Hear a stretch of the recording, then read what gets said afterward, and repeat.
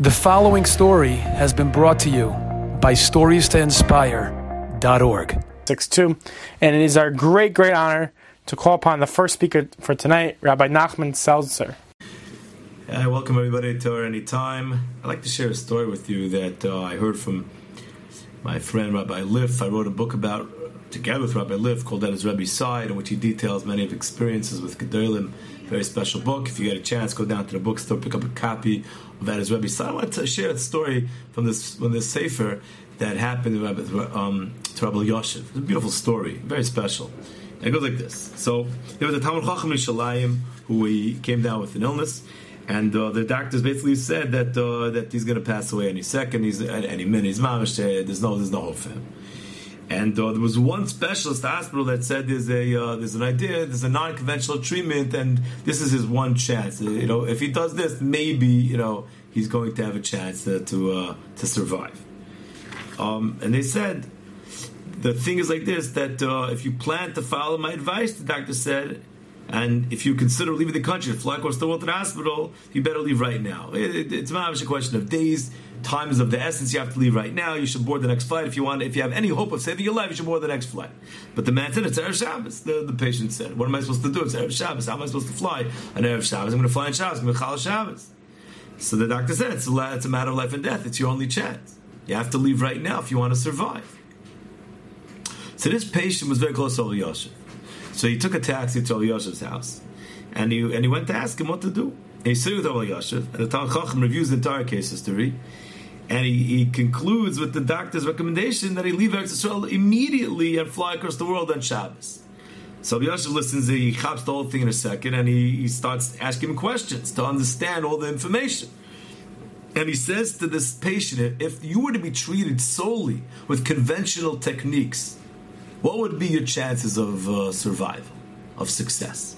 And the patient says non-existent. I would have no ability to survive. It's nothing to talk about. So the Rabbi Yoshev keeps questioning the patient, and he picks up the phone. He calls other doctors, he calls other medical professionals. He tries to clarify all the information. What comes out from the questioning is that this person's chances of survival are very low, and no matter what's going to happen, it's going to take a major miracle for the man to recover. No matter what he did, no matter what happened, it's a major miracle. You hear? He comes out of the hospital, goes to Rabbi Yoshev asks all these questions, he calls some other doctors, confers with other professionals. When they come, it's going to take a major miracle for anything to happen, for anything to help. So Rabbi Yoshev, sorry, I can't find a heter for you to be B'chal Shabbos. That's what Rabbi Yoshev says. I'm sorry, I can't give you a heter to fly in a plane in B'chal Shabbos if there's really no chance that it's going to work. It's not a question of saving a life, he said. Based on statistics we've been given by all the experts, there's no chance you to recover. He was very sorry, but that's the bottom line. And so Rabbi Yoshev says, in such a situation, the Psak Allah has to be what of Sheval Tasa. You leave things in the status quo. And he says, what should I do? The patient says, you should have bitachon in the Rebbeinu Shalom. Rabbi Yoshev said, you should have bitachon, and you should have with all your heart. That's what you should do. That's what you should do.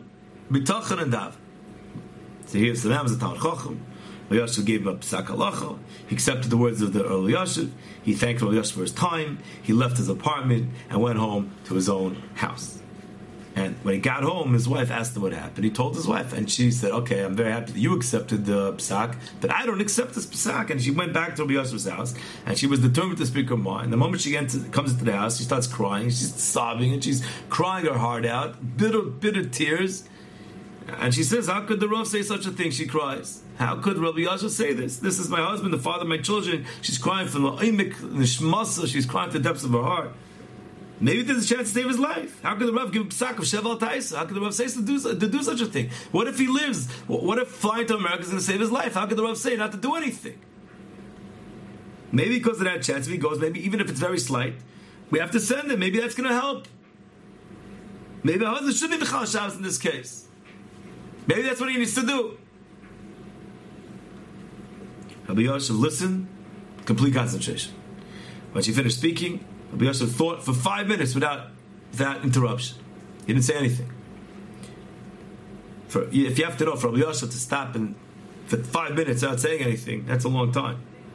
Usually he knew the answer to every question in a second. Here, he's thinking for 5 minutes. Finally he makes a decision. And he says to her, your husband gets on the next plane. Call Rabbi Fira immediately. Let's see how we can get him out of the country.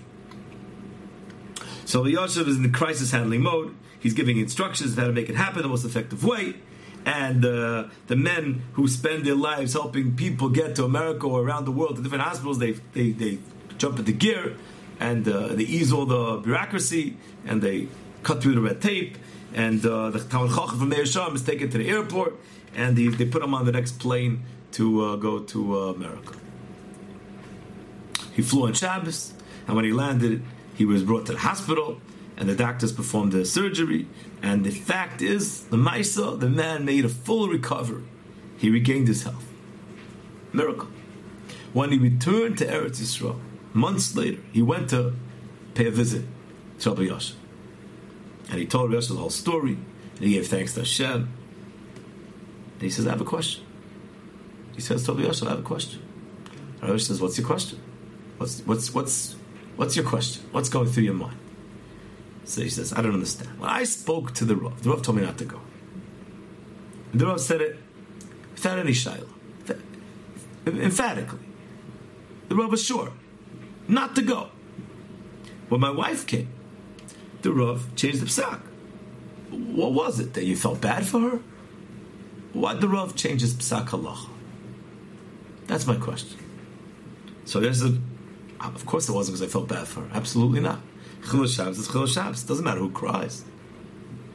So what was it, says the man. So yes, I'll tell you what it was. Based on the information that I had, that I obtained, there was no heta for you to travel on Shabbos. But there's a halacha in Shulchan Aruch that tells us the following yesod. What's the halacha?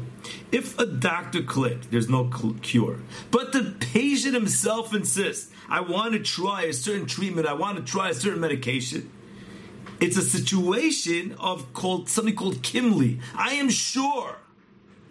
This means that a person knows himself better than the doctors know them, and we rule according to that. If the person is sure, kimli, this is going to make me feel better, then we go with that. If the person feels there's a chance for recovery, we take his feelings and intuition into consideration, because every person knows himself best in the world, better than anyone else, better than any doctor. Like the Torah says, Leiv Yodeh and Moras Nafshe. The heart knows its master. In your case, Rabbi Yosef said, I couldn't send you on the plane because when you came to see me, you never insisted you might be cured. I asked you that question. I asked all the professionals. You didn't argue with me. You didn't say, no, maybe, who knows. You accepted what I say. You didn't fight it. But then your wife came. The Rebbetzin came. She shows up. She's nothing like you. She argues maybe there's a chance to save your life. She begs. She cries. She believes that things could change. Now the question changes into something else. Do we say, Ishtai Kagufa, the principle of a man's wife being like himself, could be used to apply the idea of Leiv Yodeh Moras Nafshe? Can we put together the idea of Ishtai Kagufa, that a man's wife is like himself, together with the idea that a heart knows its master, and say that the wife knows the husband, and that she's just the same as if she's the patient herself. And if she says he can be cured, then we should say that we should send him, because it's like he's saying that he should be cured. That was why I sat there for 5 minutes. For 5 minutes, I didn't say a word. I had to go through the whole sugya. I had to decide whether or not she could be considered someone who knows her husband as well as he knows himself. I had to decide, can we rely on her assurance that he might recover or not? I thought for 5 minutes straight, and in the end, I ruled that we could. And you went, and Baruch Hashem, you were healed. So I wrote this story. So it didn't just come out in English. Actually, this came out in Hebrew as well, and the book came out in Hebrew called Be'Hecholam. In their Hecholam, it's Tom Gedalim, and Talmid Chacham read the story, and they were it was mamish ma'or in them. They got very excited, and they called Rabbi Lif. They had to know about the psak. They had to learn the sugya. It's a beautiful sugya, but this shows us, what it really means to be a gadol and a psak halacha. That the halacha and life, it's really the same. When a shayla came to Rabbi Yosef, it wasn't just, okay, here's a shayla, what's the answer? It was like he went through the whole Torah in his head. He takes this question and he goes through the whole Torah in his head and he applies all the different scenarios through this amazing computer.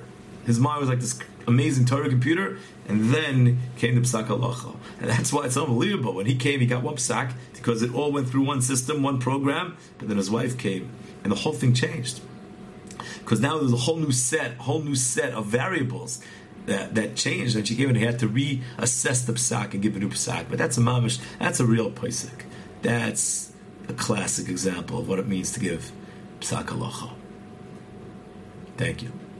Thank you, Rabbi Seltzer, for your tremendous words. As we know, Rabbi Seltzer has literally written so many books, autobiographies, so many amazing books and Sfarim, and about so many amazing topics. We really appreciate your words tonight. Our next speaker is Rabbi Ben-Zion Klatsko. As we know, Rabbi Klatsko is the founder of Shabbat.com, tremendous organization which unites and inspires tens of thousands of people every single year. And it's our great honor to call upon Rabbi Ben-Zion Klatsko. Hello, Shalom Aleichem. My name is Ben-Zion Klatsko, and welcome to Stories to Inspire. I was in shul this morning, and a Yid approached me, and he was telling me what a difficult life he's had and the difficulties that he's dealing with right now. But then he looks at me and he says, Gam Zulatova. So I asked him, why Gam Zulatova? Why not Zulatova? This is good. So I said, the Gam refers to the pasuk of Gam ki elech beged salmavas lo irara ki atay madi. Yes, even though I'm walking through the valley of the shadow of death, I don't fear evil because Hashem, you are with me. So Gam, even in that scenario, Zulatova, it's going to be good. When I was a yeshiva bacher, I was very curious to visit my grandfather's kever, my Zayda's kever. I never met him. He was nifter when my father was 5 years old. So, of course, I never met him. And I knew he was buried in a Beis HaKvaros in Queens called Mount Hebron Cemetery. So as a bacher, I went to Second Seder and got reshus to go and visit this kever. And when I came, it was about 5 o'clock, and the cemetery was going to be closing in about a half an hour. So I figured, okay, I'll have a half an hour. It's enough time to go and say a kapitel tehillim by my grandfather's kever. I had never been there. I didn't know where it was. However, the office was closed. And I said, okay, I'll look at the matzevas, I'll look at the tombstones, and I'll figure out which is my grandfather. Little did I know that Mount Hebron Cemetery is one of the largest Jewish cemeteries in the world. It's over 500,000 kvarim over there. 500,000. And I have the half an hour, and then the gates will close, and I'm going to be stuck inside of the cemetery.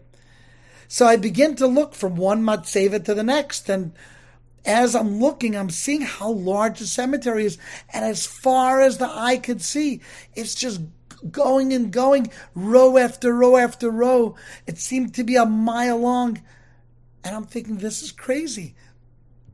How in the world am I going to find the matzeva of my grandfather? I don't know where he's buried. I don't know what it looks like. There are 500,000 matzevas, and I have a half an hour, and I'm going to be locked.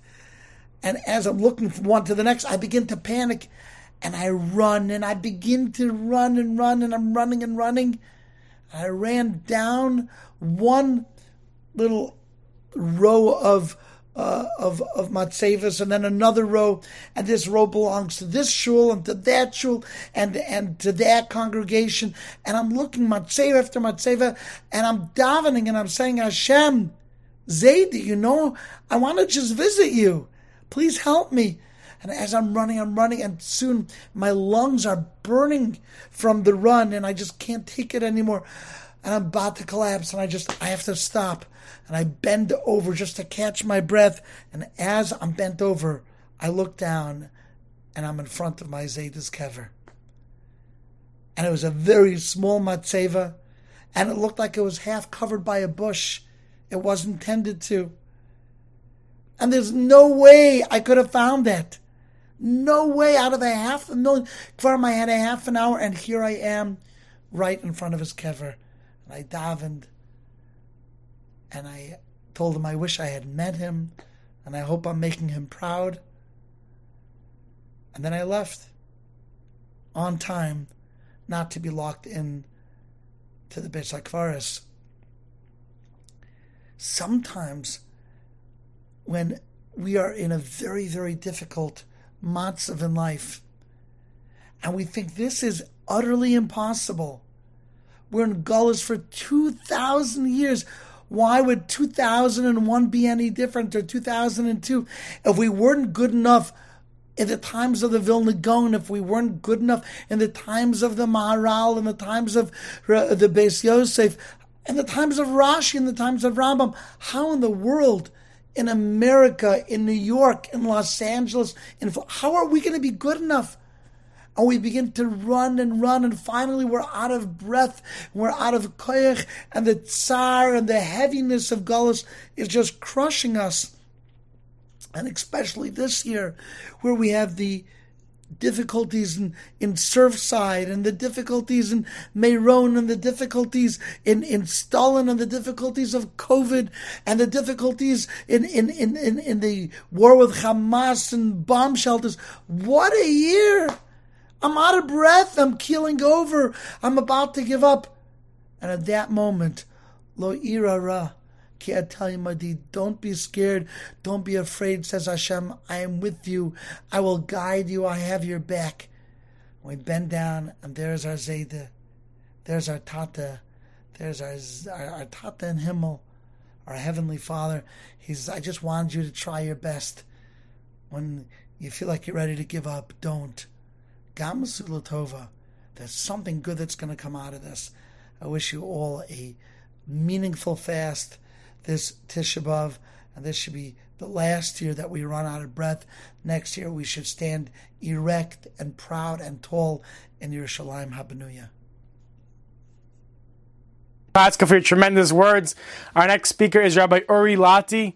We want to remind everyone we want to thank all the partner organizations helping put together tonight's very special program. The Chazak organization, we want to call it Torah Kula, the Talisman, and Torah Anytime.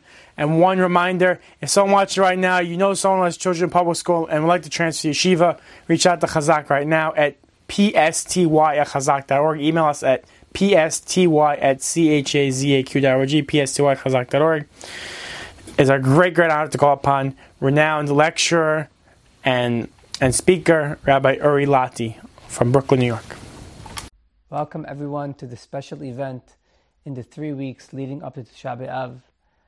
Thank you to Stories to Inspire, Hazak, Torah Anytime, Kol Torah Kula for sponsoring this event, for streaming it. Today, B'Ezrat Hashem, we'll see two different stories, two different angles, two different views, and come out with one lesson. The first story is about Rabbeinu Hida. When Rabbeinu Hida was visiting Algeria, he walked into a shul on Tisha B'Av. He said the keynote over there. On Tisha B'Av afternoon, he heard that there were ladies cleaning the house, mopping the floors, painting the house, painting the walls. And he got very upset because he heard about this custom before, but he got very upset. The day of Tisha B'Av, where we should be mourning the destruction of the Beit HaMikdash, destruction of the temple, there are ladies cleaning the houses, and they were putting fragrances and nice smells. This is the day, out of all days, this is the day you should do it. So he got very upset. He went to shul, he gathered everybody, he stood up in shul and he says, Rabotai, this custom that you have to abolish this custom. It's not a good custom. Today is a day of mourning, even though it's Tisha B'Av afternoon. Today is a day of mourning for the destruction of the Beit HaMikdash. Do not do this minhag. He walked out of shul. An hour later, he's walking in the street and he sees two ladies talking to each other and pointing to him, pointing to Rabbeinu Hida, and they're whispering. So Rabbeinu Hida got closer and he said, what are you talking about? You're pointing to me. What are you talking about? So one lady says, I told my friend that Mashiach is not coming this year. So Rabbeinu Hida, when hearing this, he said, what are you talking about? We have emunah shelema, ahake lo bechol yom she'avo. Mashiach can come at any given moment. Why do you think Mashiach is not going to come? So she says, because you told us in shul that we should abolish this custom. We have this custom because we know Mashiach, or the Neshama of Mashiach, is born on Tisha B'Av afternoon. And if you're telling us to abolish this custom, that means we shouldn't anticipate for Mashiach anymore. We shouldn't wait for Mashiach. Mashiach is not coming. Why should we be happy? Why should we clean the house? Why should we mop the floors? Why should we paint the walls? If Mashiach is not coming, you're right. Mashiach is not coming this year. So Rabbeinu Haida was very upset. He gathered everyone to shul again and he said, Rabbotai, I take back my words. You have such emunah peshuta that Mashiach could come in any given moment. Continue your minhag. And yes, there are some places till this day, Sha'ab afternoon comes, they get off the floor, they paint the walls. We're not talking about a real paint job, but they clean the walls, they paint a little bit of the walls, they mop the floors, they get ready for Mashiach. That is their way of getting ready for Mashiach. The second story is two very close friends, the Rebbe of Kotsk and Rabbi Yitzhak of Varka. They were very close friends, even though they maybe differentiated in their ways of Hasidut, whereas Kotsk was more for the Emet, Varka was more about loving every single Yehudi, but nonetheless they were best friends. When Rabbi Yitzhak of Varka passed away, his son was waiting for his father to come to him, at least in the dream, and he went to the Rebbe of Kotsk and he said, my father hasn't been appearing to me. I want to know what's going on up there in Shamayim. So the Kotzker Rebbe says, it worried me too also. He wasn't coming to me. So I said, if he's not coming to me, let me go to him. So I went up to Shamayim. And I said, where is my friend? Where is my friend Rabbi Yitzhak of Varka?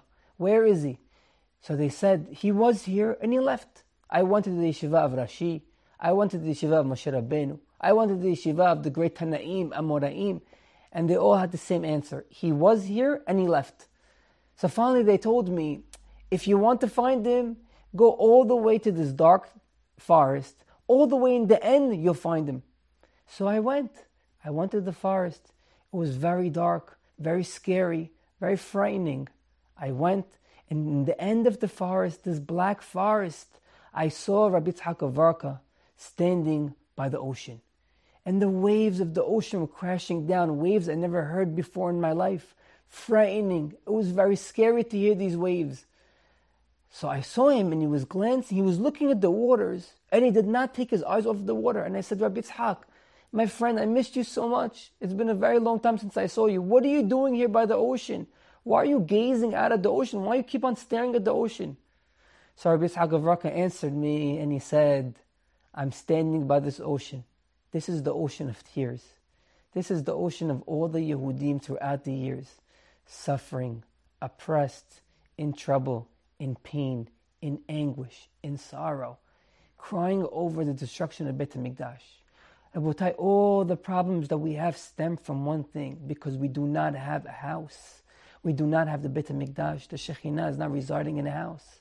So Rabbi Yitzhak of Varka said, I am standing by this ocean of tears made from all the tears of the Yehudim through all the generations. And I promised, and I swore, and I said, Hashem, I am not leaving this ocean until you dry it up, until you dry up the tears of the Yehudim and you bring Mashiach. Two different stories, but with one attitude we should walk away with one lesson. Whereas in the first story in Rabbeinu Haida, the ladies, they were cleaning the house. They were doing what they can to greet the arrival of the Mashiach because they had emunah Mashiach come at any moment. The second story is doing an action or showing Hashem how much you care and how much it's bothering you that we don't have Mashiach, that the Shekhinah is in Galut, the Shekhinah is thrown around from place to place. The name of Hashem is desecrated. So everybody could take any of the stories and have their own mahalach, have their own path. Whereas we could weep over the Mashiach. We could scream out to Hashem, Hashem, we need the Mashiach already. Not us, you need the Mashiach. Hashem, you need the house already. You need a house to put the Shekhinah in. You can have that mahalach. You can have the other mahalach of saying we believe every single moment, and everybody does, of course. We believe at every single moment Mashiach could come at any second. And because of that, we're happy. Because of that, with everything that's going on, with the 3 weeks, with the Sha'ab Ab, it's a very sorrow time. It's a very troubled time. It's a very sad time. But with all that, we have emunah shelema. The Mashiach could come at any moment. The neshama of Mashiach is being born every single year, being born anew, renewed. We know that Mashiach will come any moment. So we could take any malach we want, any pet that we want. But in the end of the day, it's all one. We have to anticipate the arrival of the Mashiach. And we have to tell Hashem, dry up those tears. Dry up the ocean of tears that's been filled with all the tears of the Jews being suffered or are suffering every single day. All the generations, Hashem, dry up this ocean of tears and send the Mashiach Sidkenu. And B'ezrat Hashem, we shouldn't have a Tisha B'Av. We shouldn't be sitting and mourning the destruction of the Beit HaMikdash. We should have the Mashiach already, and Tisha B'Av should transform into a Hag, into a holiday, B'ezrat Hashem, of only rejoicing, and like we said, painting the houses and mopping the floors because Mashiach already came. I thank you for watching, and B'ezrat Hashem, we should take this lesson that it should pain us that there's no Mashiach. It should pain us that Hashem doesn't have a house. And B'ezrat Hashem, we really have that on our minds and our hearts and our thoughts, always thinking about it. Hashem can change in a blink of an eye. Yeshuat Hashem keheref ayin, in a blink of an eye, will change our Ebel to Sason, and it will change our Yagon and Anaha to Simha B'ezrat Hashem. Thank you, Rabbi Lotzi, for your tremendous words, for your powerful, uplifting words. Our next speaker is Rabbi Moshe Dan Kestenbaum.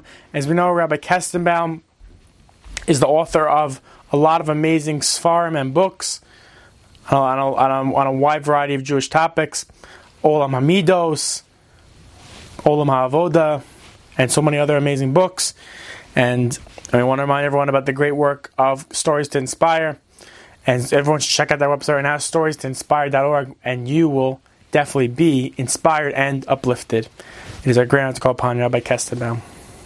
Thank you, Chazak, for this beautiful initiative. Thank you for including me. I want to share with you a story, or really a letter, which has a powerful, powerful lesson for all of us to think about. I got the following email about a month or two ago, and I want to read from you from most of the letter. And the letter goes as follows. Hi, Rabbi Kestenbaum. I hope all is well. As a teenager, I went through a really few rough years. Home life was terrible. I got caught up in the wrong crowd at a very young age, made bad decisions, acted recklessly, etc., etc. My high school years were a blur of pain, disappointment, hurt, anxiety, anger, confusion, depression, sprinkled with a few good memories. I don't remember exactly all that was when the following story took place, but it was somewhere between the ages of 12 and 16. I remember being at a really low point. I wasn't really from. I was engaged in crazy behaviors. On the outside, I looked pretty much like a typical from Beis Yaakov girl, but I was sick of living the double life. I was hurting badly. I felt like nobody was there for me. No one cared about me. And I didn't want to go on living. I can't remember what my specific issue was at the time, but there was something going on in my life that was causing me a lot of stress. I remember hopelessly walking to the kitchen one morning and sitting down at the kitchen table. The TED newspaper was on the table and I casually flipped through it. The title of your article caught my eye. I read your article, which I don't even remember what it was about. I saw your email address, so I was desperate for guidance, and I emailed you without thinking and without knowing who you were. I told myself, if he could help me, I won't give up. I don't even remember what I emailed you or what you responded, but I know we emailed back and forth until you told me that I should call you. I called you and we spoke for approximately 40 minutes. Believe it or not, I don't remember the content of the emails. I don't even remember one word of the conversation. What I do remember, though, is the everlasting feeling of love, care, and compassion I felt after the phone call. My life was in the dumps, and I was in my early teenage years. I felt as though nobody cared, and I didn't see a reason to care about myself. When you spent 40 minutes on the phone with me, I thought to myself, someone doesn't know me, is even willing to give 40 minutes of the time. Someone cares about me that much. If even a stranger can care about me that much, that means I'm worth something, and I better take care of myself as well. From the end of the high school time, it was a rocky, twisty, painful road. I somehow managed to get through high school, often remembering our phone call. Anyways, she continues, and then she talks about how she, Baruch Hashem, is successful and doing well. Baruch Hashem. And then she writes, I began thinking how I got here, how I had the courage to keep going on despite the pain. Of course, Hashem was guiding me every step of the way, and I could not have done it without Him. But as I was sitting and thinking how I got here, I automatically thought about our 40-minute conversation. Often when I think to the darkless, endless nights of pain and loneliness, I also remember the conversation, how it felt that someone cared enough to give me 40 minutes. This email is way overdue. There are many times I wanted to thank you because so many times it kept me going, caused me not to give up. I know you probably don't remember the emails or phone calls, but I'll never forget them. I'll never forget the time you gave me.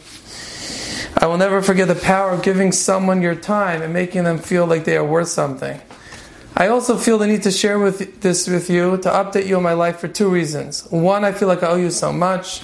And number two, I'm writing this because as humans, we sometimes feel like we're wasting our time with people and that we're not helping them. But you never know what impact just giving your time and attention might have later on them. This is such a powerful letter, such an impact. I feel fortunate. I'm not such a tzaddik, and I don't usually have the schus of helping people like this. But what a lesson we learned from this letter. Here it was, just talking to this girl, trying to help her out a little bit. And my advice, whatever I told her, she doesn't even remember. But she remembers that I cared about her, that she was important to me, that I invested my time into her. As we're heading towards Tisha B'Av, a time of destruction, the Beis HaMikdash was destroyed because of sinas chinam. We have to really think about the people that need chizuk, that need encouragement, the people that are yashva badad, the people that are sitting alone. If this shir, this story, this letter could inspire every one of us listening to at least do one thing for somebody that could use a little chizuk. Doesn't have to be someone in this desperate, in this difficult situation, but somebody that could use a little chizuk. If we can give them a phone call, pay them a visit, show them some attention, show them some kindness, that will build the Beis HaMikdash. That will bring the Geula. Eicha Yashv Vadad, Klal Yisrael sat alone on Tisha B'Av. We're not allowed to say good morning to each other. We're isolated from one another. Because that's what destroyed the Beis HaMikdash, being isolated, not caring enough about each other. And if we could step forward, even with one small action, small gesture, to somebody that could use our chizuk, we don't know the impact that it could have on that person.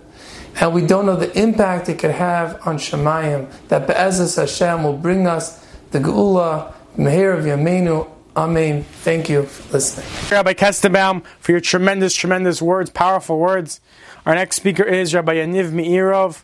Rabbi Meirov is the CEO and founder of the Chazak organization. And he does so much tremendous work for Klal Yisrael, and we really appreciate it. We want to remind everyone about the great work of the talisman, Nathaniel Epstein, who really gives his life and his soul to Klal Yisrael a day in and day out. And he has if you all your Judaic needs, you need tzitzis, and for talis bags, for a talis, whatever it may be, all your Judaic needs, reach out to Talisman right now at 856-745-9588. 856-745-9588. It is our great honor to call upon Rabbi Meirov. One of my favorite stories that really, really inspire me is a very, very famous mashal parable from the Chofetz Chaim, who says more or less that there was a king, and he goes to visit one of his villages, one of his communities one day. And as you can imagine, the community is really excited to have the king come and to visit. And they make a very, very big feast and a very big meal. And the entire community comes out to greet the king. And while the king is sitting there in the Suda and the meal, they serve him a cup of tea. And the king takes a sip and he spits it out. And everyone is shocked to see this. And once again, the king takes another sip of the tea. And once again, he spits it out. And everyone's shocked. The mayor of the community goes over to the king and he tells him, "Is everything okay?" And the king explains to him that there's something wrong with the taste of the tea. It feels like there's pebbles or rocks or sand in there. And the mayor tells the king that's normal. Whenever we take out the water from the well, it automatically comes along with some pebbles, some rocks, some sand. That's just the way it is over here. And the king explains to them, and the king explains to them that this is not a normal thing. What you need to do is you have to have a filter system. You take a cloth, you pour the water, and the water will come through the cloth, and the sand, the rocks, the pebbles will stay on top. And the mayor and the entire community are amazed at what chokhmah, what a smart king that they have. Lo and behold, a few weeks pass by, and the king hears that that entire city got burnt down. And he was shocked. He couldn't believe it. He goes down to see the damage, to see what happens. When he goes over there, the mayor and the entire community go and start screaming at the king, "It's all your fault. It's because of you." And the king says, "What did I do? You remember you taught us how to filter water? That's the reason why the fire took down the entire community, the entire city, the entire village." He's like, "What do you mean?" And they explained to him that the fire was originally a small fire. It started in one house, but it took too long for the water to be filtered and to pour the water onto the fire, and it started spreading more and more and more. And the king tells the community, and he tells the mayor, "You fools! When there's a fire, you do not use filtered water. You use any water you have." And the nimshal, the lesson from this parable is that unfortunately, in the times we live in today, there's a fire raging, there's a fire going on. And that fire is the fact that there's so many fellow brothers and sisters of ours that are not following the path of the Torah. They do not know what Aleph Bet is, do not know what Shema Yisrael is. And when there's a fire burning, we do not use filtered water. Many people, we ask them to get involved. And what do they say? "I myself, I'm not perfect. I'm not good. I have to work on myself," which is 100%. We all have to work on ourselves. But we cannot wait for a person to be perfect, because no one's perfect, to get involved. And this connects very nicely to Tisha B'Av, which we hope, Bezrat Hashem, with God's help, will be a happy day soon. But every single year that the Bet HaMikdash is not rebuilt is as if that it was destroyed in that year. We all know that the main sin that we transgressed to lose the Bet HaMikdash was Sinat Chinam, was basis hatred. So this is something that hasn't been worked on yet. That means whatever we've done up until now, and all the organizations, all the Rabbanim, and all the Askanim, and all those that are involved, whatever they've done up until now is great, but it's obviously not enough.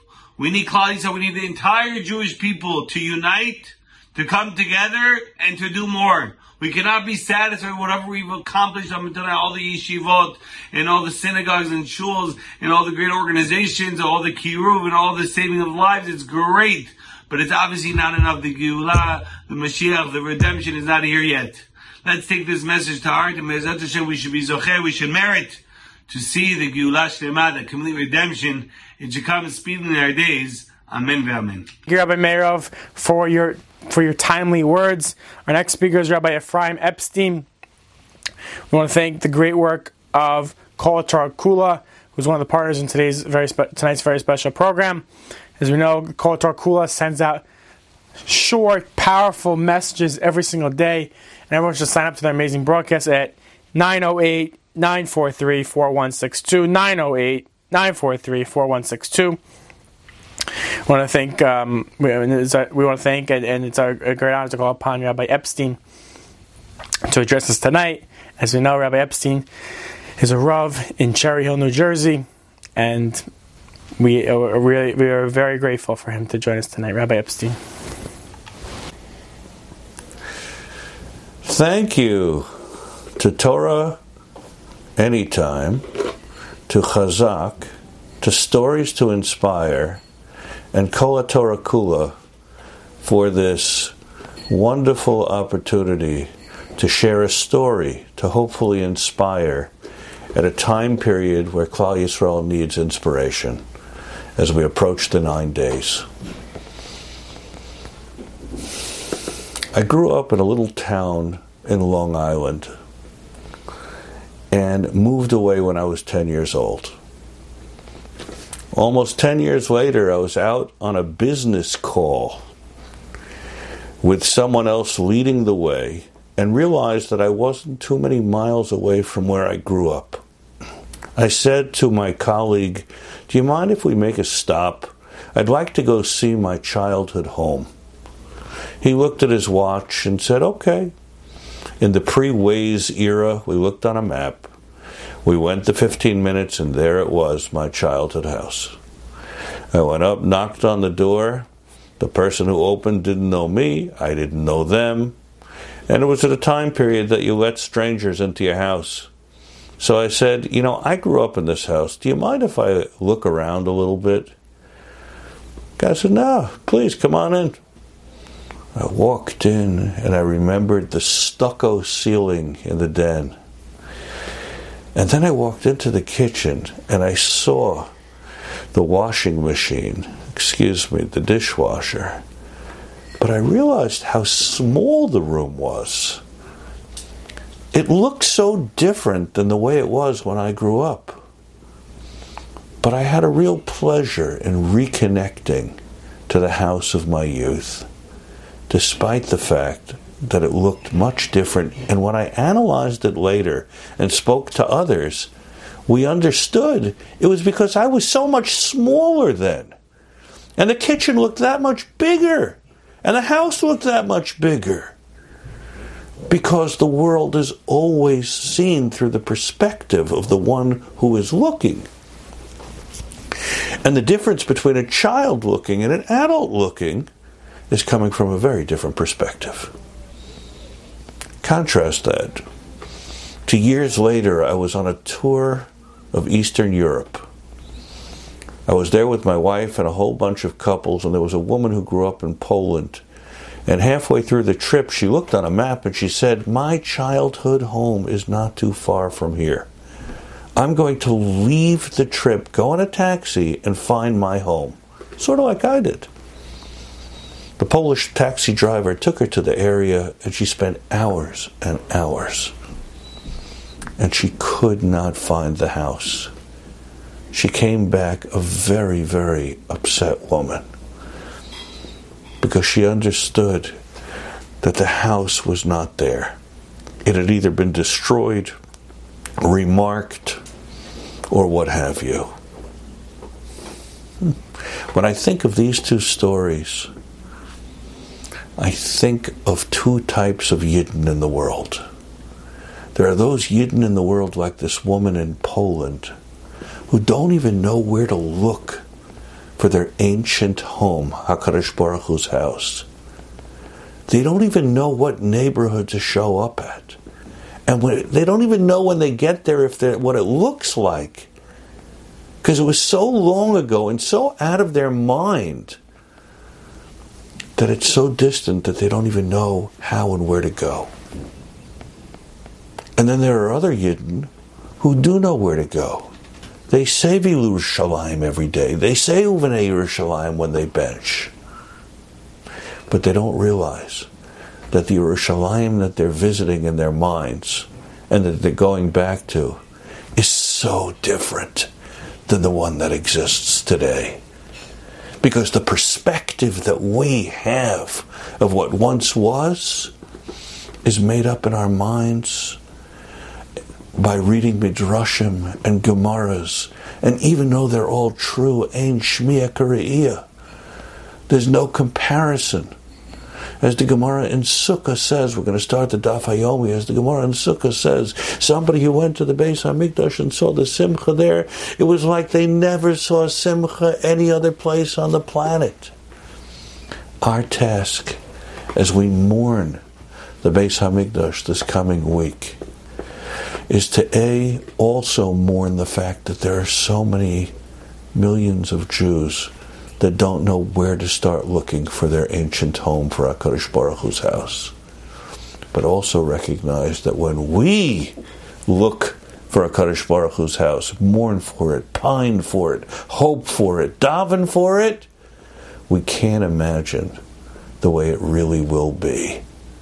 But we just trust that the same Hashem that got us this far is the same Hashem that will bring us and usher us back into the Beis HaMikdash with all of its grandeur and all of its glory soon in our days.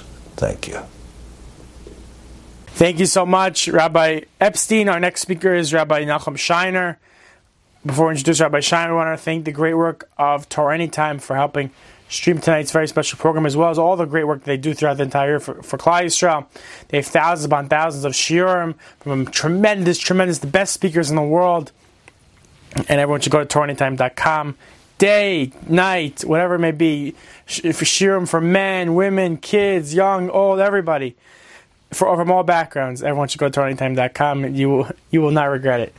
And it's a great honor to call upon Rabbi Nachum Shiner, who is the Rosh Kollel of Beis Medrash Or HaChaim in Monsey, New York.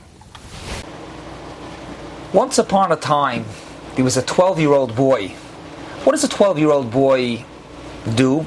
He's preparing for his bar mitzvah.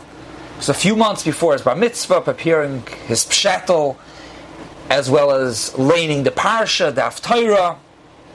They're finally there. It's a week before the bar mitzvah. Prepared his whole pshatel, prepared his parsha, prepared his haftarah, and they're waiting for the big day, for the Shabbos. The father realizes that the haftarah that the son prepared was the wrong haftarah. I'm not exactly sure if it was a Shabbos Rosh Chodesh and he prepared the Parshas HaShavua, the haftarah, and he was really supposed to prepare the haftarah for Rosh Chodesh. Just on a side note, this past Shabbos Rosh Chodesh Av,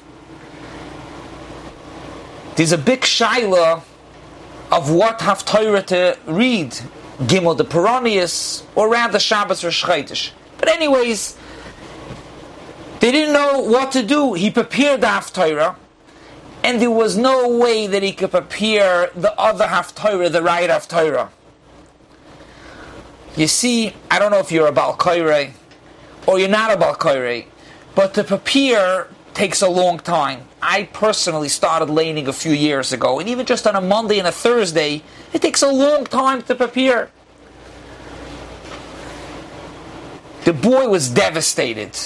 He worked so hard to prepare to lane his haftarah, and now he can't lane the haftarah. What do? They decided we're going to go to Reb Shlomo Zalman. They got into a taxi, a monit. They went to Shari Chesed. They're going to ask the Poisek Ador Reb Shlomo Zalman, what should you do? They come to Reb Shlomo Zalman. Reb Shlomo Zalman listens to the question, and Reb Shlomo Zalman says, it's fine. He tells the boy, you could lane the haftarah that you prepared.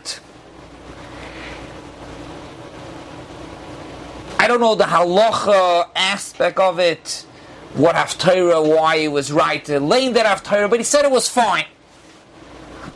The boy was so happy, amazing, he prepared, and he's looking forward to laying the parsha, the haftarah. Shabbos morning, the week that they're going to go lane, they get up early, the father, the son, they come to shul. Who's sitting there? Who's there davening? Reb Shlomo Zalman.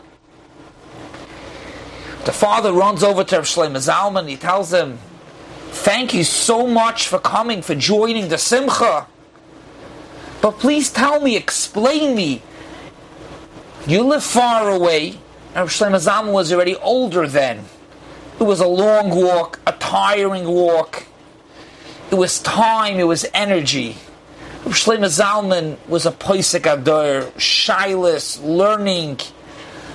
The father wanted to understand, it was nice, you came to join in my simcha, you could have called me before Shabbos, wish me Mazel Tov. Reb Shlomo Zalman said the following, I knew your son is going to lane the haftarah, like I said, that's what's going to happen. However, what's going to happen? They're going to start, the Birchas haftarah, he's going to start laning the haftarah, which is not the right haftarah. And you know, there's always the 7 people, the people in the back with fixing the mistakes. And the guys are going to say, oh, it's the wrong haftarah. Back and forth and back. The Gave is going to say, shh, Reb Shlomo Zalman paskind. Good. A minute later, they're going to continue. The boy's going to lay, and it's going to be perfect. But said Reb Shlomo Zalman, that 1 minute that the boy is going to be embarrassed, he's going to feel pain, for that it's worth it for me to come, that I'm going to be present, and when the boy starts laning, if anybody makes any motion, I'll say right away, yes, it's okay for him to lane that Haftarah. It's worth it for me to come to prevent any tsar, even for 1 minute, of this 13-year-old boy. Rabbi Sai, we just started now the 9 days. We have the 3 weeks. The 9 days intensifies our Avelis on the Churban. And as we get closer to Tisha B'Av, we're being misabel on the Churban. Why did the Churban happen? Why did the Beis HaMikdash, why was it destroyed? So the Gemara says, because of Sinas Chinam. The second Beis HaMikdash was destroyed because of Sinas Chinam. For us to bring back the Beis HaMikdash, we need Avas Chinam. What is Avas Chinam? Not to do Sinas Chinam means don't shepherd your friend. Don't tell him a not nice line. Don't speak Lashon Hara. That's all Sinas Chinam. What's Avas Chinam? You know what Avas Chinam is? To go out of your way to be sensitive and careful to make your friend feel good. Or that he shouldn't have, something shouldn't bother him.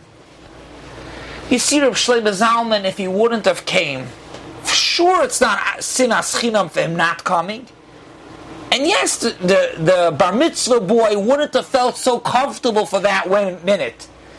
Reb Shlomo Zalman felt it's important to come, to spend the time, the energy. That's Avas Chinam. To bring back the Beis HaMikdash, we have to work on Avas Chinam. Avas Chinam is you see a friend, tell him a good morning, give him a good line. Let me tell you, everybody likes a compliment. Everybody. Even if they tell you they don't, they like a compliment. Give them a good morning, a good afternoon, how you doing? But one pointer. Let me just bring out this hello, this good morning. You see, it's very interesting. The day of Tisha B'Av, as we're saying now, which is the biggest Avelis on the Churban, and that's the time we should be really working on Avas Chinam. You know what the halacha is in Shulchan Aruch? You're not supposed to greet your friend. Could you imagine? You see your friend Tisha B'Av in the morning, you don't say hello to him, you don't say good morning.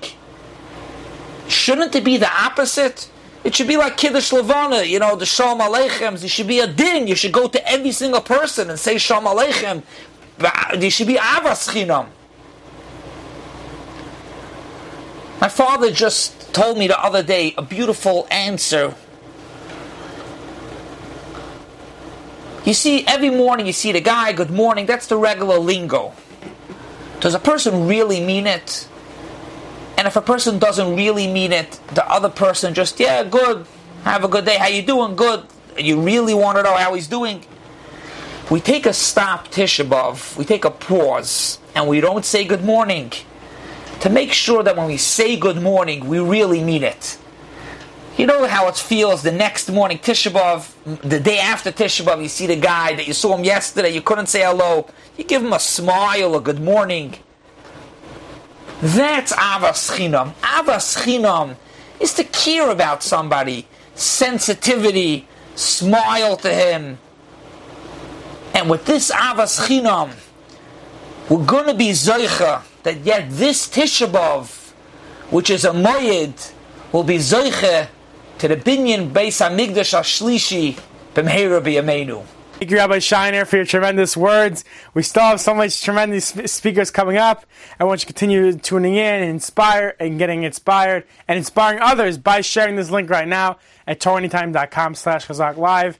TorahAnytime.com/ChazakLive, where people can watch, or people can listen right now at 718-298-2077, extension 46. 718-298-2077, extension 46. It's a great honor to go upon our next speaker for tonight, Rabbi Avi Slansky, who lives right now in Israel, who is a tremendous author him together with the Shurim of Rabbi Shlomo Kaulis have put out numerous svarim on halacha, and have really uplifted the observance of halacha through their amazing svarim. Rabbi Avi Slansky.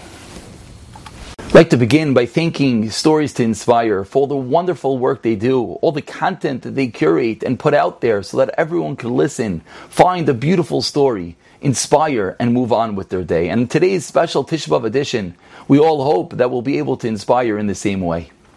It was Yerushalayim 20 some odd years ago, and there was a young girl who wasn't so young anymore. We'll call her Rivka. And she needed a shidduch, and she davened, and she did different skulos, and she lit candles early, and she gave tzedakah, and she went to Kivrei Tzadikim, and just nothing seemed to work. And after so many times, the 40 days at the Kaisel, one day she woke up, she told her mother, I'm going to the Kaisel. And her mother said, okay, this was a common occurrence. She went to the Kaisel to daven. But as she drove the bus to the Kaisel, she started thinking to herself, I really need this shidduch. It's over. If not, and she was getting deeper and deeper and more desperate. And as she walked up to the Kaisel, as she walked up to that wall and she touched the stones and she gave it a kiss, there was a level of rock bottom that she felt. There was a connection. She felt, I need the shidduch, Hashem, please. And she started davening. And she started saying Tehillim. And the tears started coming. And she started pleading with her Father in heaven, I need a shidduch. It's been so many years, all my friends are engaged. I just want to start building a Jewish household. And davening and crying, saying Tehillim, 20, 30 minutes. Finally, all her energy is zapped. She gives the wall one last kiss, and she walks up to the bus. And as anyone who's ever been in Yerushalayim waiting for a bus from the Kaisel could appreciate, there was hundreds of people waiting. Every bus that came, instead of 50 people cramming in, 100 people crammed in. And Rivka is sitting and waiting, and she was a bit down, a bit in her own place, a bit feeling at some level elevated. She felt connected, and she didn't want to push to get on a bus. So she waited and waited. But finally, after 2-3 buses passed, she realized, if I don't push my way onto a bus, I'm going to be here forever. So the next bus that came, as it fills up, Rivka gets onto that back door and starts, pushing her way in. And she thinks she's finally going to get on. One of the last people, and another girl, we'll call her Leah, pushes her way in front of Rivka. And Rivka looks at Leah and says, what are you doing? And Leah says, I've been waiting here a half hour. And Rivka says, no, you weren't. I've been here for over an hour. And Leah says, I'm sorry, I was. And as the doors start closing, Leah calls out to the driver, Nahag, Nahag! Wait, there's a girl trying to get on. And she even tried to hold Rivka's hand and pull her up. Rivka wasn't able. The door is closed. Leah's on the bus, and Rivka's standing there, so upset. Such a chutzpah. She wasn't waiting here an hour. And under her breath, as she walked away, she whispered, I hope she doesn't make it home. And she waits, and finally she gives up hope on the bus. She jumps into a taxi, and she starts going home. On the way home in the taxi, there starts sirens, commotion. The taxi driver stops, there's nowhere to drive. She gets out and she sees in front of her there was a terrible terrorist attack. There was a bus bombing. And she starts shaking. And she looks and she sees the number 2 bus. That was the bus I was supposed to be on, Rivka thinks. And then the next thought that hits her, wait, Leah, I said, I hope she doesn't make it home. Could it be? And she starts walking towards the attack, trying to see. Of course, she can't get any closer, and she waits around a little bit, asking around who were the ones that were killed. Was there a girl? They starts describing, and she can't get any details. And she just starts walking home. She makes a long trek to her house, and when she walks in, she's greeted, "You're alive! I can't believe it!" And her mother and her father and all her siblings are there saying, "Tehillim, you're alive! You're alive!" There were no cell phones. She heard there was a terrorist attack. The mother, the father, the whole family, they knew their daughter was at the Kaisel. And then she walked through the front door, such a simcha. After hugging and kissing and being grateful for being alive, Rivka starts crying. And she says, I could have been on that bus, I could have been on that bus. And she can't really be consoled. And she doesn't really want to eat, and she just goes and cries herself to sleep. And over the next few days, next few week or two, her mother realizes Rivka's being a little bit strange. Rivka wouldn't tell anyone the reason. Everyone thought it was the site of the terrorist attack. It was the potential of maybe even being on the bus. But deep down, Rivka was walking around with this secret. She felt, I muttered those words.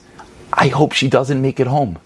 And she remembered all the different speeches that she heard, that at a time of kas, at a time of anger, the power of the tongue, the merit of blessings and bracha one could give at that moment. And she realized, I did the opposite. I cursed that girl. And then she starts asking around, was the girl really on the bus? Starts to read the news reports, and she doesn't get real details. She doesn't really know the girl, but that image of the girl looking back at her as the bus is pulling away with a little bit of a I'm sorry face, and the image of herself muttering, I hope she doesn't make it home, just replayed again and again and again in her head. She couldn't eat, and her mother suggested, do you want to go speak to a therapist? And she didn't want anything. Deep down, she just felt, I killed that girl. I had the moment. I had the power of my tongue. I was so angry, so upset, and I was so elevated at that moment. I just finished davening for a half hour. I blew it. Not only did I blow it, I maybe killed that girl. 2 weeks later, she turns to her mother and says, I'm going back to the kaisel. Her mother is a little bit nervous. Really, she'd go back to the kaisel. It's a little bit still too fresh. And she says, I need to go daven. Her mother offers to go with her. She says no. She takes the bus back to the kaisel. She goes to the wall, again, walking up to those stones, touching the stones, kissing the stones. Deja vu all over again. She starts crying. She starts begging Hashem for mechila, for forgiveness. I can't believe what I did. I know the power of the tongue. I can't believe what I did. She kisses the wall 20, 30 minutes later, and she walks away. A bit of a stone lifted off her chest, but at the same time, still feeling a bit, she doesn't know what to do. And she gets up again, and as she walks towards that bus stop, again, there's hundreds of people there, and she's trembling as she walks forward. And she stands there and she starts waiting as the buses fill one after another. And then she looks over her shoulder and she sees a girl. What? And she starts walking closer. And as she gets closer, she realizes that's the girl. It's Leah. She runs over to Leah and says, Leah, you're alive. And Leah looks at Rivka and says, Rivka, you're alive. Rivka says, of course I'm alive.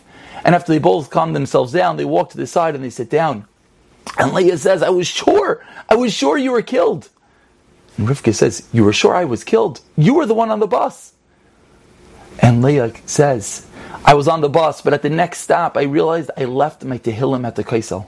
So I got off the bus, I walked the 15 minutes back, I got my Tehillim, and as I was waiting, I heard the news of a bus bombing. I heard the news that a bus blew up. And in my brain's calculations, I realized it was probably the bus after the one I was on, which was the bus that you were supposed to be on, Rivka. And I felt so terrible that I took your spot, that I pushed my way on and you were killed. And for the last 2 weeks, I couldn't eat, I couldn't sleep. All I was thinking is how I killed you, how I didn't do more to get you onto that bus. And now it was Rivka's turn to say, I felt the same way, because you don't realize, I was so upset. And I muttered under my mouth, I hope she doesn't make it home. And I was so sure that the words did something. And I can't believe it. And the two of them calmed down. They exchanged names. They didn't even know who each other were. And as we hear this story, there's so many points that we could take out of it. But just one thing is when we heard and when we realize the power of the tongue, especially when we're angry, and we've heard of the tremendous brachas and skulas, and we heard and we all connected, and we felt maybe it's true. Maybe it was Rivka's mouth that did it. Let's realize words mean so much. And whether the words will actually have the power to kill another person, they certainly have the power to damage another person. They certainly have a power to hurt another person. How careful we have to be with our words, which is one of the biggest impetuses of the Beis HaMikdash destruction. And of course, let's realize the power of a Tehillim. How Leah went back to pick up her Tehillim, which ultimately saved her life.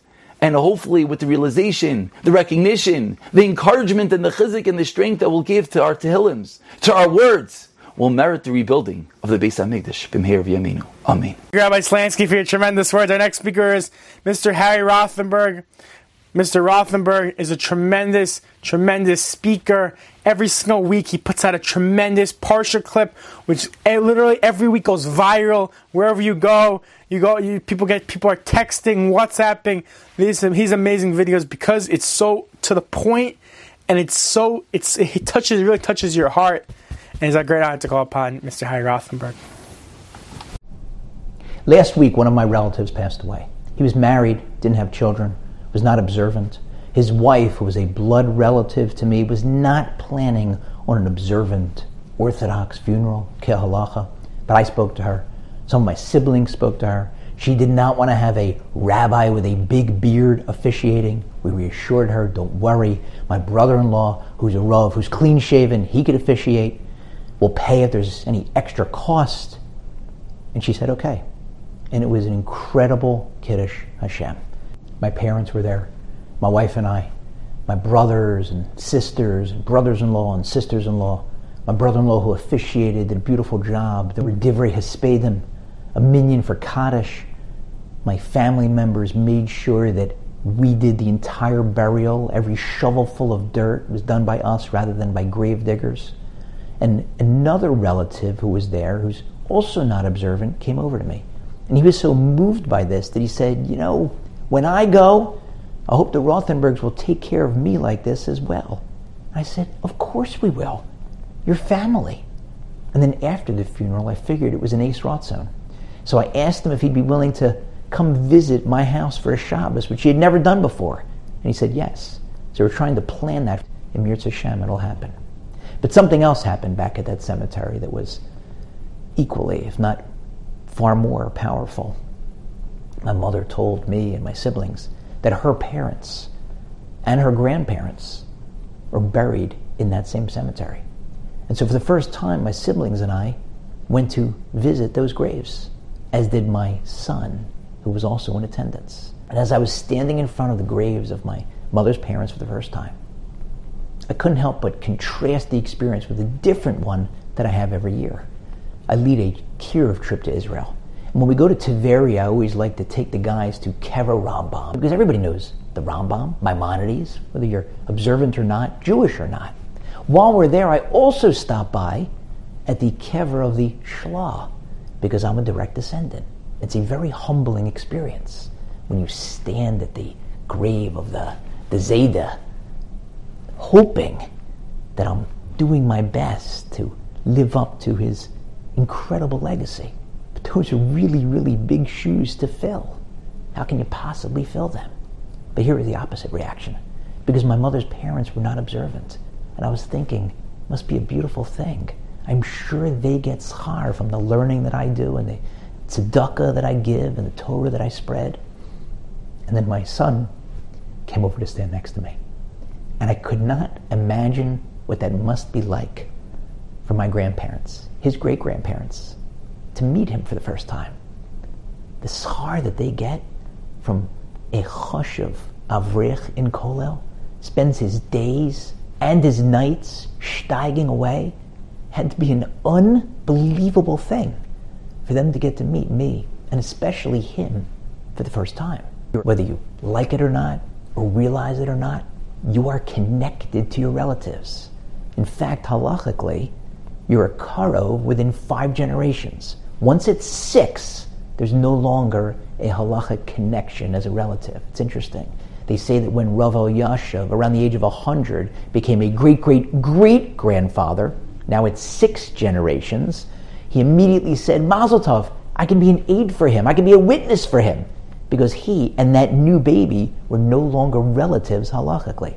But when it's 5 generations, son, father, grandfather, great-grandfather, great-great-grandfather, those are connected, those are relatives. And there's a bond. I have a friend in Israel, a Rav with whom I'm very close. He told me that a number of years ago he was learning at night and he suddenly collapsed for about half an hour.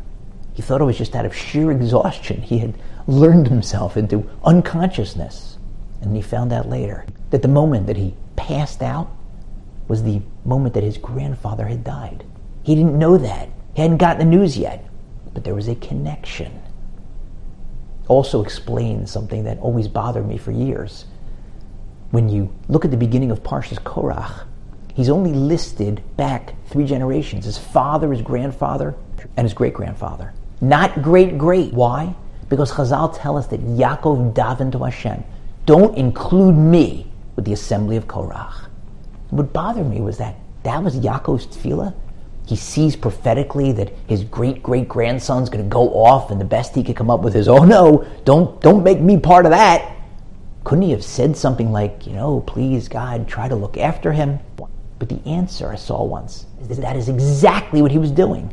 Yaakov understood that Korach is still within 5 generations. It's his great-great-grandson in the future. And so he was telling Hashem, please don't include me with him, because if you do, since I'm a relative, I know you're going to hold him to a higher standard. And the punishment's going to be worse. So I'm begging you, cut me out so the punishment won't be as bad. See, he was praying for his great-great-grandson. 4 generations back, 4 generations forward. Those 9 generations are connected. The ones who are no longer with us, whatever we do down here, they benefit from. And then if we're fortunate and we get that gift and we have children, or grandchildren, or great-grandchildren, great-great-grandchildren, whatever they do, once we're up there, will benefit us. And of course, those who pass away also benefit from those who they've influenced and other family members who do good things and who learn in their honor. So I was thinking that on Tisha B'Av, when we talk about the Sinas Chinam that destroyed the Beis HaMikdash, and when we consider the Tisha B'Av that we've been living through day after day after day, for months now, Surfside, Carlin Stolen, the Italian cable car, Meron, of course we don't know why Hashem is doing these things, but we know that we have to work on ourselves. And we know that if we want to counteract the Sinas Chinam, destroy the Beis HaMikdash, and we want to rebuild it, we have to work on Avas Chinam. And often what that means is working on repairing our relationships with friends, colleagues, people with whom we may have had disagreements or with whom we're in a fight. But it's got to start in the home.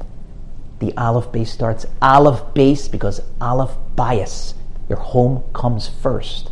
I have a friend whose wife lost her father a number of years ago.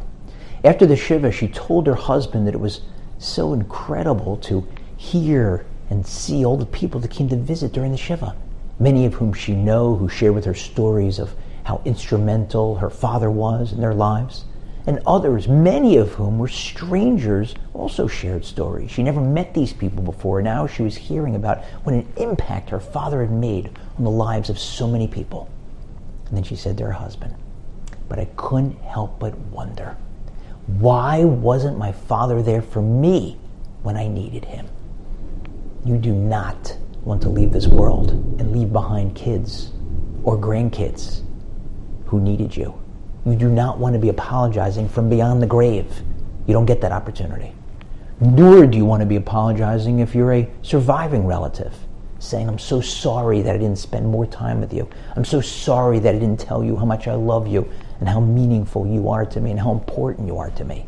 Do it now while you have the opportunity. And as someone once said, unfortunately, we're often cruelest to those who are most merciful to us, and most merciful to those who are cruelest to us. Strangers, random people. Maybe we get insulted, but we just don't respond. We don't retaliate. We hold it in. But when it's a close family member, a parent or a grandparent or a son or a daughter or a brother or a sister or an aunt or an uncle or a cousin, we let them have it with both barrels. So maybe that's something to work on during the 9 days and on Tisha B'Av. Thinking about that connection backwards and how much they can benefit from us, those who are in Shemayim. Thinking about how important it is to make sure that you have that connection forward, that it's a healthy one, and sideways with siblings. Let's work on that. Aleph Bias, Aleph Beis, it starts in the home. Thank you, Mr. Rothenberg, for your touching words that really touched all of our hearts and really inspired us tonight as we prepare for Tisha B'Av coming up. Our next speaker is Rabbi Shlomo Landau, who is the director of Torah Links of New Jersey, and Rabbi Landau has actually come out with a podcast recently, very popular podcast, together with Kol Torah Kula. It's called Soul Stories. It's a tremendous podcast, and everyone should check it out. It's really amazing at kolatorahkula.com/stories. Again, kolatorahkula.com/stories. You will definitely be uplifted and enjoy that. Rabbi Landau. The Chabinu Rav's father, the Kochav Miyakov, had a little daughter. The daughter was wonderful. She was a happy child. She was the sunshine. At some point, she developed a terrible eye infection. They went from doctor to specialist, and nobody was able to help her. Faced with no other choice, the family traveled all the way to Vienna to see one of the leading eye specialists in the world. He examined the girl for 2 or 3 minutes, and he said, "I got it. She cries too much. If she would stop crying so much, her tear ducts would be less infected, and the eye infection would go away." They looked at their daughter with perplexion. She was the picture of happiness. She was always besimcha. She cried a lot. They said, "It's impossible. That can't be the diagnosis." The doctor insisted. He looked at the young girl and he says, "Tell your parents. Tell them when you cry." The girl confessed. She said that the room to her bedroom shared a wall with her father's study.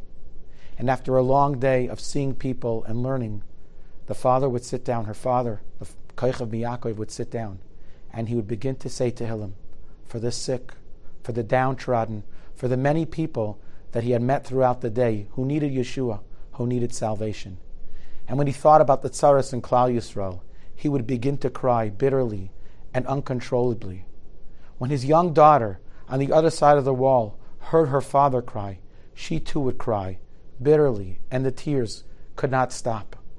The doctor said, "You see, I'm telling you, the poor girl is crying because you're crying." This story is so appropriate for Tisha B'Av. Often on Tisha B'Av, we focus on our own tears. We focus on our own pain, our own loss, our own struggles. And maybe even we focus on the national loss of Klal Yisrael, the difficulties and the challenges, the terrible tragedies in Klal Yisrael. But sometimes we forget that on Tisha B'Av, our Father in heaven, Avinu Shebashamayim, cries most bitter of all. His children are in pain. He wants to rebuild his home.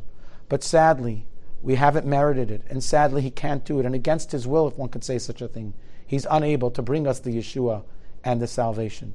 Perhaps this Tisha B'Av, if we focus on our Father's tears, we too can be moved to tears. If we focus on the scalding, uncontrollable tears of the Rebbeinu Shalom, of our Master of the Universe, our Father in heaven, we as his children will not be able to control our emotions, and we'll cry for the Tzara Shechina, for the pain of HaKadosh Baruch Hu. And who knows, maybe our tears, as a result of the tears from the Rebbeinu Shalom, will be enough. Umacha Hashem dima mi'al kol panim. Hashem will dry our tears, he'll dry his own, and he'll bring us back to Yerushalayim, and there'll be no more tears. May it happen this year. May it happen speedily. B'mheira b'yameinu. Thank you, Rabbi Landau, for your very touching words. Our next speaker is Rabbi Yaakov Rachimi. As you know, Rabbi Rachimi has works very closely with Chazak and Torah Anytime. Very inspiring speaker, and really impacts Jews from all backgrounds, young and old, and everyone in between. And it's a great honor to call upon Rabbi Yaakov Rachimi. Thank you, Stories to Inspire. Thank you, Torah Anytime. Thank you, Rachim, and thank you, Chazak Organization, for arranging this Stories to Inspire event during the 9 days. I'll try to share with you a quick machshava, a quick thought that I got tremendous chizuk from, especially in these days that we're holding right now in the Churban Bet HaMikdash, the destruction of the Bet HaMikdash.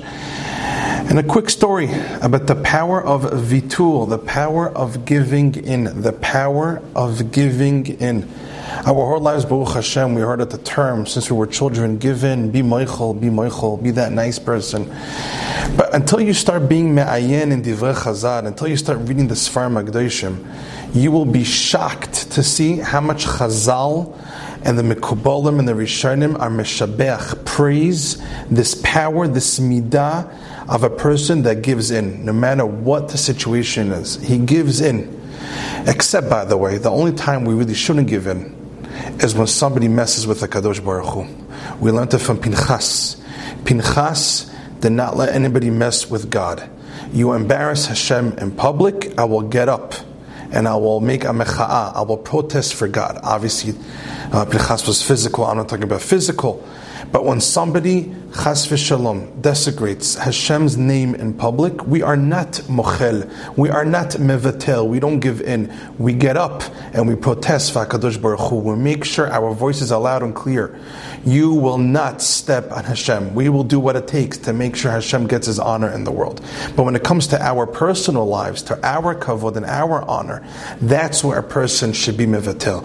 When it comes to Hashem's honor, don't give in. When it comes to your honor, give in. Make sure you're not that person that has everything the opposite. When it comes to you, whoa, you took my parking spot? You're missing $5? You took my jacket without asking? La la la, la la la. You start going crazy. But when you see a Jew doesn't keep Shabbos, that's the way it is, People don't keep Shabbos. What does that mean? It doesn't bother you. It doesn't hurt you that somebody is not keeping Shabbos. Hashem created such a beautiful world. He gave them such a life. He gave them bodies that walking on earth. He wrote a clear Torah. And you see somebody that literally just doesn't listen to Hashem. Whether it's their fault or not is a different picture.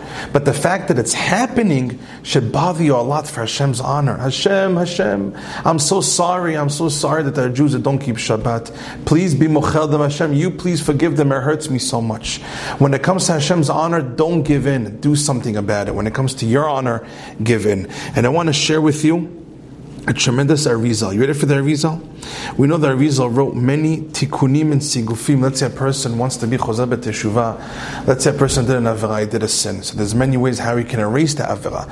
Whether after repenting and doing all the levels and all the t'naim conditions of repenting, which is doing charata, saying I'm not going to do it again, taking it upon himself, never do it again, asking forgiveness for the past, and trying your best to avoid situations that led you to sin, and then doing vidui. There's other tikkunim that erase the averot totally. Besides limud haTorah, besides learning Torah, and when I say learning Torah, I mean really learning Torah, like opening up a Gemara and Mishnah and really putting your head into it. That's the biggest kaparat avonot that erases the averot totally, like Chazal tell us. But the Arizal over here, he wrote many sfarim specifically how a person can erase his sins, whether it's tzedakah, whether it's fasting. He says tremendous things that in our rabbis, especially Chamavad told us in our generation, we cannot keep up with, except Limud Torah, which is the most important thing. But listen to what the Arizal brings down. He says like this, and this is nogeh for us in the 9 days, including myself. Omer Arizal, one of the greatest tikkunim, one of the greatest things a person could do, actions a person could do to erase and fix his past and erase his sins. A person that lets things slide by. A person that lets things, he lets it go. Like they say, let it go. When a person lets go for his ego, when a person is mochel and he forgives somebody that offended him, Hashem will forgive him too. You see, it's a two-way street. Midah keneged midah. When a person is forgiven to others when they damage his honor and he feels hurt from them and they did something to him that unfortunately now he feels like he got made fun of, and now he feels like chas v'shalom someone was mezalzel him, disrespected him. It hurts. It's offending. But when a person is a man about it and says the words, I am mochel you, I forgive you, HaKadosh Baruch Hu, God sees that, and Hashem hears it, and He says, this is how you treat others. Although they were 100% wrong, you were still mochel them. Even though you're 100% wrong for doing an avera, I will be mochel you, I will forgive you too. It's midah keneged midah. So says the Arizal, one of the biggest things a person could do to erase his averot is to forgive one another. Now let's take this home and make it real, halakha l'maaseh, and make it practical. Let's really forgive people. Say the words, I forgive you, I forgive you. Those words make a tremendous difference on your neshama and the way HaKadosh Baruch Hu looks at your history from the past to erase your averot. And look what he says, Im tizbol cherpat anosh v'kidufa v'taneo. If you're going to be able to hear somebody make fun of you, you're not going to answer him back. Tismach b'yisurim elu. Be happy Hashem gives you such yisurim, such pain. Why? Kez refuah im lenafshecha. That is medicine. That will heal your soul of averot. You hear this? When a person is making fun of you, when you feel disrespected, it should never happen. But when it does happen, know that it's a gift from Hashem, that He sent someone to you to basically be mevazeh you. It's hard, but to basically disrespect you and you feel hurt. Hashem sent you a gift because that feeling of hurt erases your averot. And there's no greater thing in life than erasing your averot. And when a person is mevatel, he gives in and he's moched that person that hurt him and he doesn't fight back. Wow! That power of vitul, of giving in, is a tremendous koach be'olam hazeh, be'olam haba. So anytime a person gets hurt, including me, big talker. Next time we're going to give in and say, I forgive you 100%. Hashem should give you only bracha ve'atzlacha. that midah itself will rebuild the Bet HaMikdash, the koach havitur, of not being makpid on one another. But when it comes to Hashem's honor, we have to be makpid. I want to share with you a story about the power of giving in. This story was said over Parashat Yitro Tavshin Pei Aleph, a couple of months ago. Short story. This person instead of the story is Ben Zion. Ben Zion from the city of Modi'in Ilit. Modi'in Ilit is in Eretz Yisrael. He says like this: Achoti shekvar egia legil 28. My older sister is an oldest single girl. She's already 28. Baruch Hashem, she got engaged very recently. But I have to tell you what happened, how the story unfolded that she got engaged. I will tell you, listen to this. 1 month before she got engaged, my son comes home from Cheder. My little boy comes home from Cheder from school, and he tells me, Abba, did anybody call already that our sister is engaged?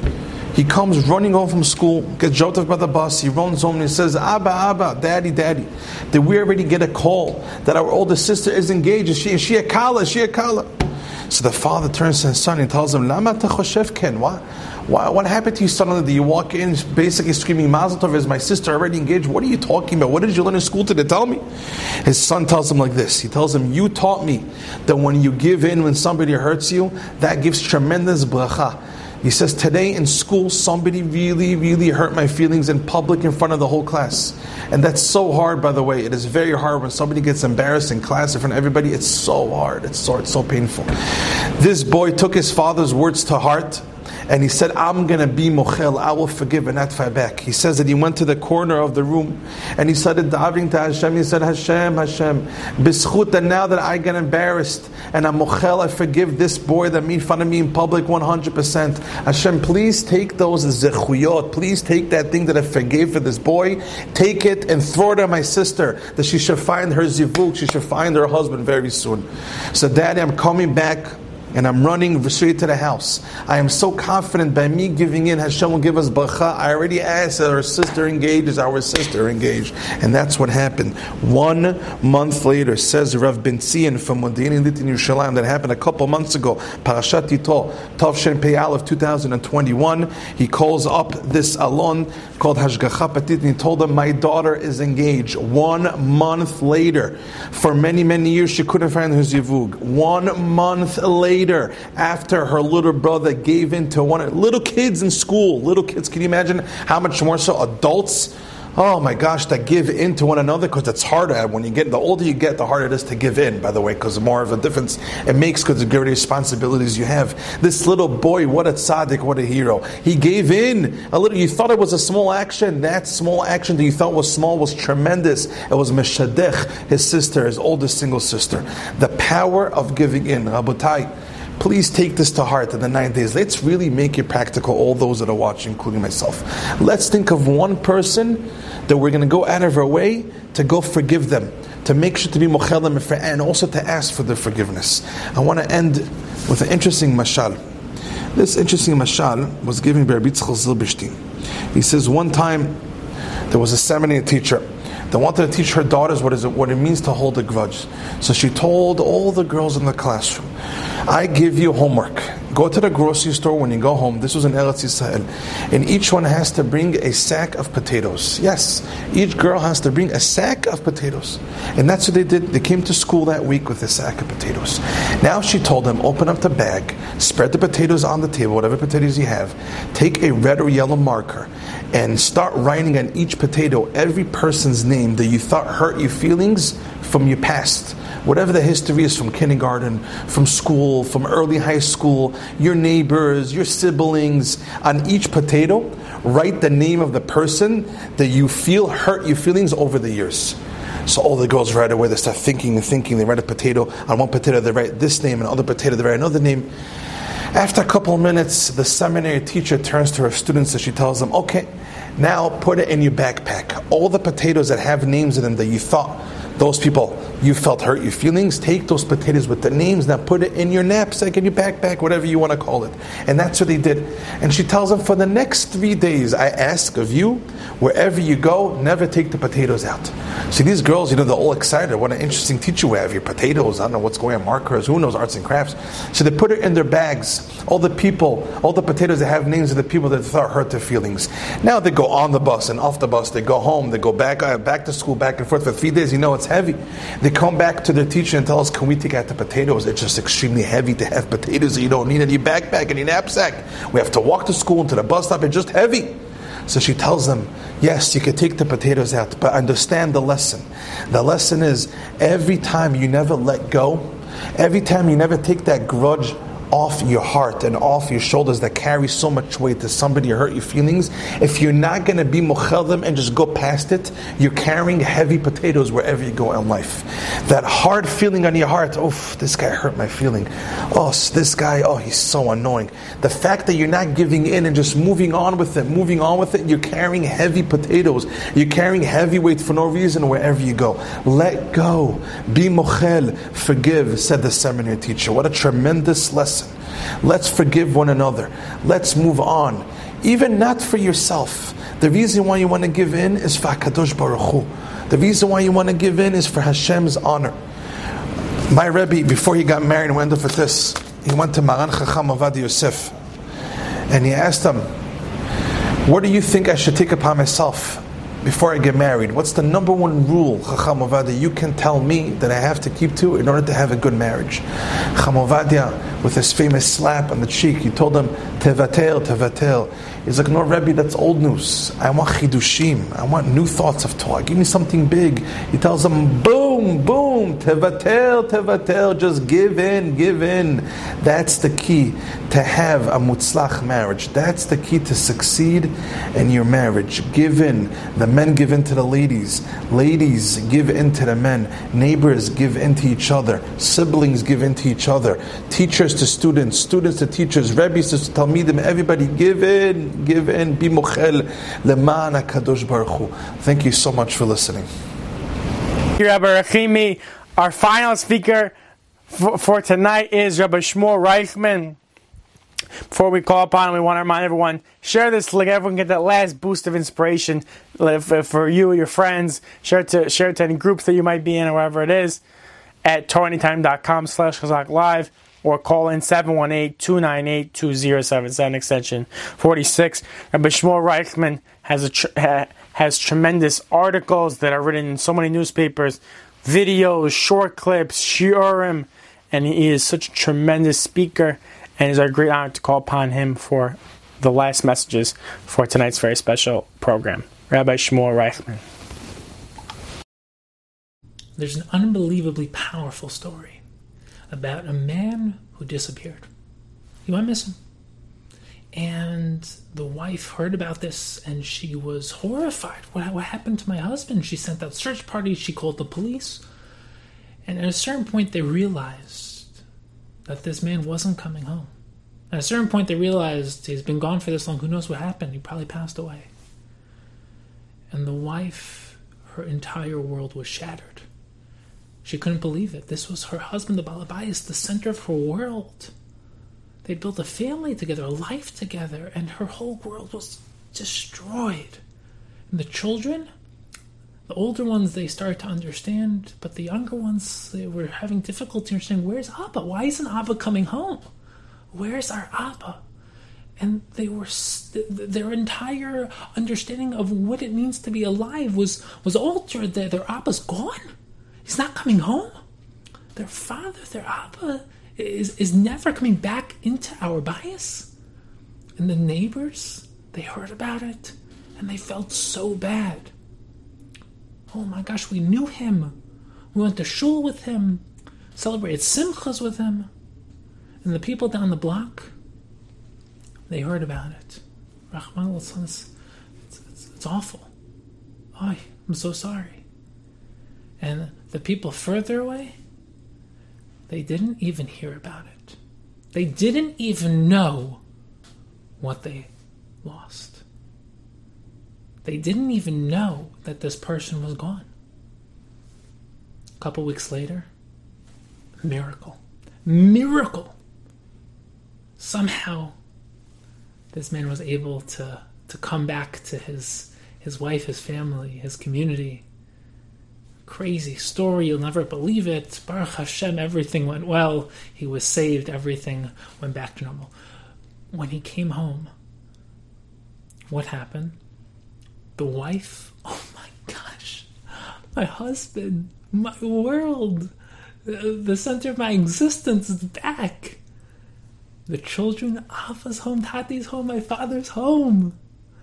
The neighbors, the friends, oh my gosh, Baruch Hashem, we were so worried, we're so happy to hear that. The people down the block, they heard about it. The people farther away, they didn't even hear about it. And Tisha B'Av is very much like this.